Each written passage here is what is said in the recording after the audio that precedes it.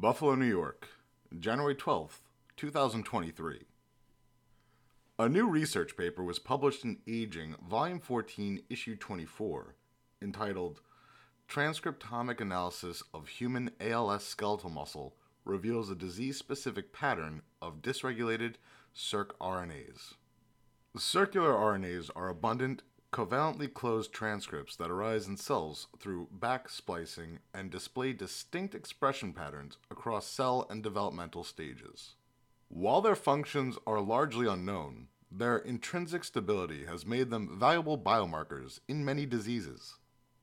In this new study, researchers from the National Institutes of Health's National Institute on Aging, the University of Alabama at Birmingham, Birmingham Veterans Affairs Medical Center, and Cedars-Sinai Medical Center set out to examine circRNA patterns in amyotrophic lateral sclerosis, or ALS.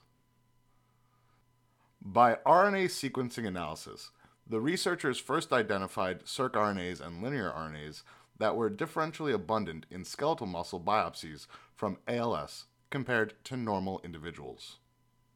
Quote, by RT-qPCR analysis, we confirmed that 8 circRNAs were significantly elevated and 10 were significantly reduced in ALS, while the linear mRNA counterparts arising from shared precursor RNAs generally did not change.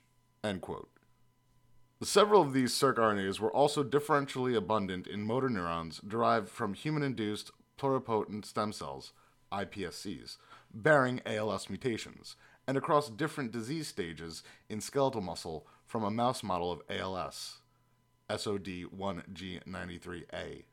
Interestingly, a subset of the circRNAs significantly elevated in ALS muscle biopsies were significantly reduced in the spinal cord samples from ALS patients and ALS mice.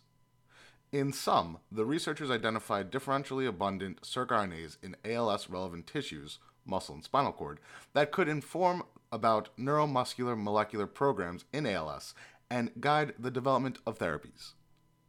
Quote, as our studies advance, we will investigate the function of the most promising and abundant circRNAs among the 18 circRNAs reported here.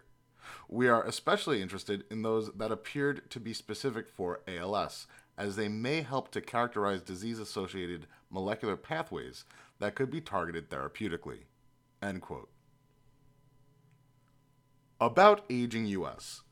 Launched in 2009, Aging publishes papers of general interest and biological significance in all fields of aging research and age-related diseases, including cancer, and now with a special focus on COVID-19 vulnerability as an age-dependent syndrome. Topics in aging go beyond traditional gerontology, including, but not limited to, cellular and molecular biology, human age-related diseases, pathology and model organisms, signal transduction pathways, and approaches to modulating these signaling pathways. Please visit our website at www.aging-us.com and connect with us on social media. We're on SoundCloud, Facebook, Twitter, Instagram, YouTube, LinkedIn, Reddit, and Pinterest. For media inquiries, please contact media@impactjournals.com.